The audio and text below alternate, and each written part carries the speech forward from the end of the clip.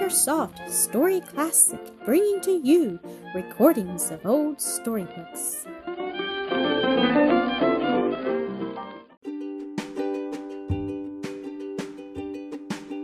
Toto helps Millie.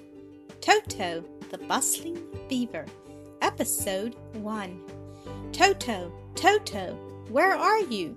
There was no answer to this call, which Mrs. Beaver, the mother of Toto, sounded as she climbed up on the ice and looked around for her little boy.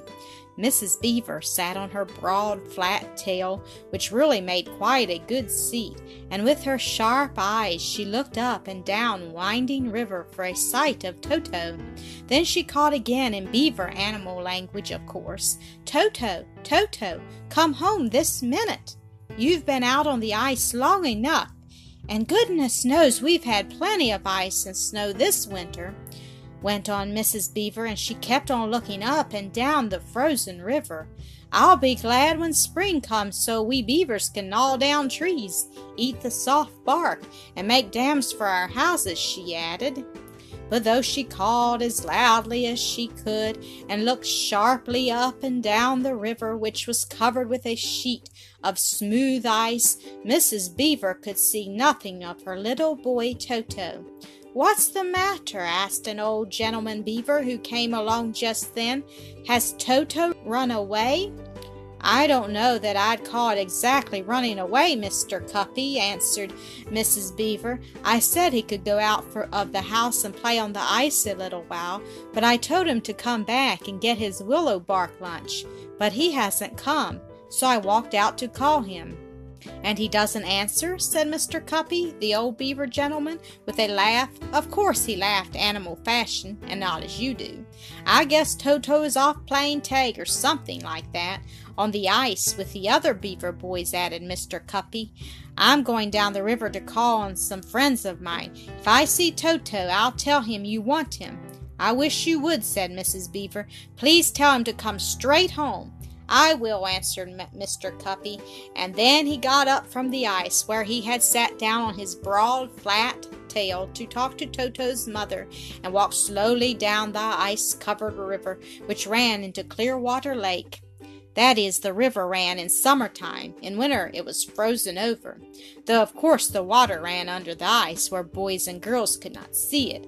But Toto, Mr. Cuppy, and other beavers could see it, for they could dive under the ice and swim in the water that flowed beneath it.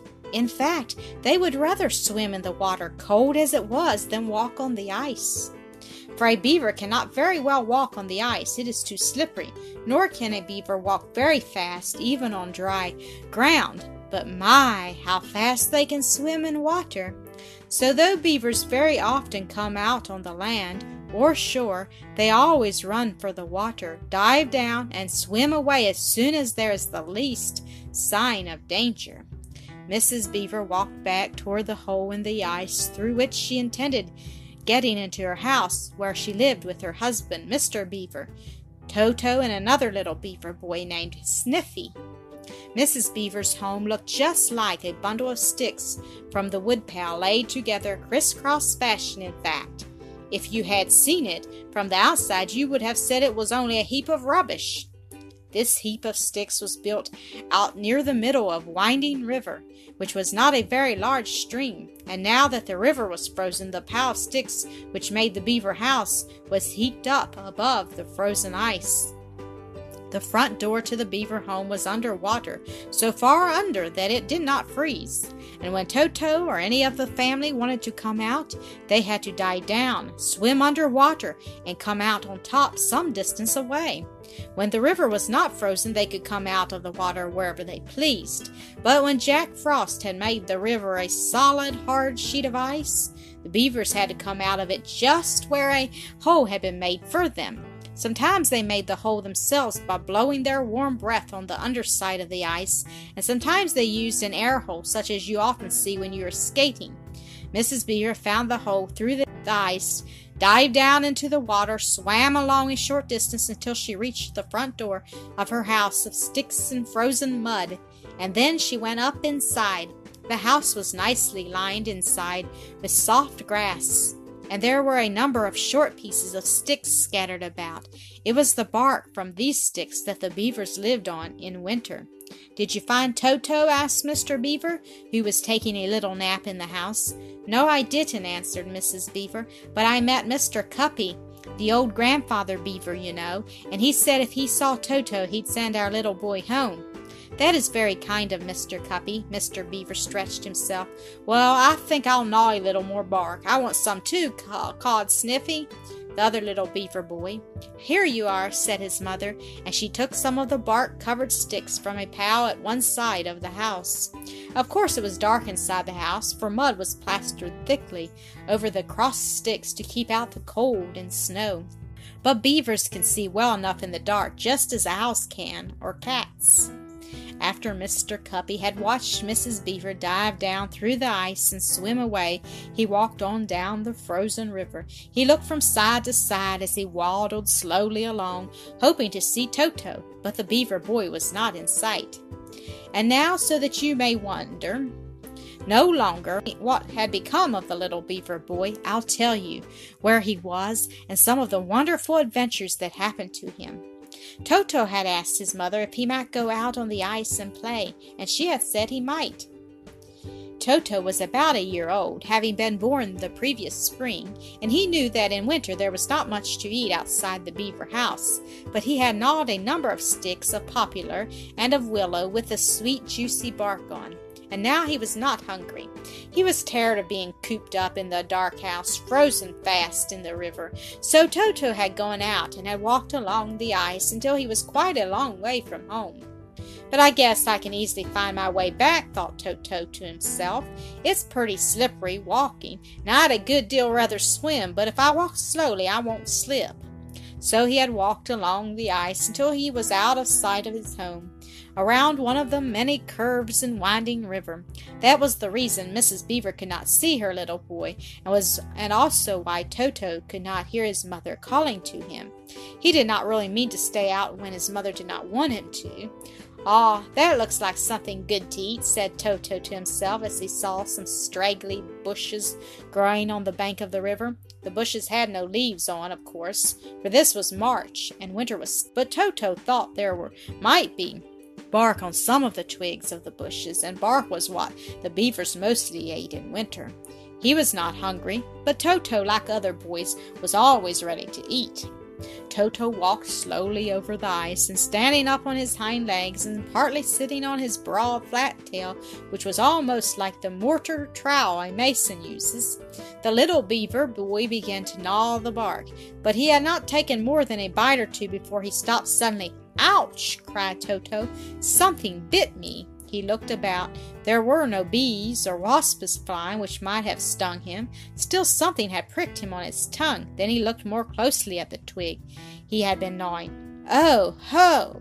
exclaimed Toto. "No wonder! This is a blackberry bush, and the thorns pricked me. I won't gnaw any more of this bark." Toto backed away and started over the ice again, but he had not moved more than a few feet from the thick clump of blackberry bushes growing on the edge of the river, when all of a sudden the little beaver boy heard a queer noise, several noises in fact. One was a tinkly sound, a sound Toto remembered to have heard when in summer a farmer was hoeing corn in a field near the river, and his hoe struck on a stone in the dirt. Then came the noise of a thud, as if something heavy had fallen on the ice. And after that sounded the voice of a little girl saying, "Oh dear, there goes my skate!" Of course, Toto did not understand man, girl, or boy talk, but he knew what it was, for in the summer, as he played around his stick home in the river, he had often heard the farmer and his hired men talking in the fields not far away. So though Toto did not know what the little girl said, he knew it was the same sound the farmer and his men had made when they talked to one another. And Toto was afraid of men and boys and girls too, though I don't believe any girl would have tried to hurt or catch the beaver, nice as is their fur. But this particular little girl, whose name was Millie Watson, did not even know Toto was near her.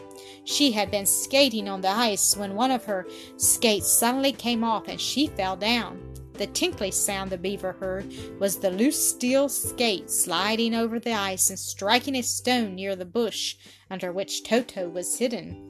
The thudding sound was that made by Millie when she fell, but she was not hurt.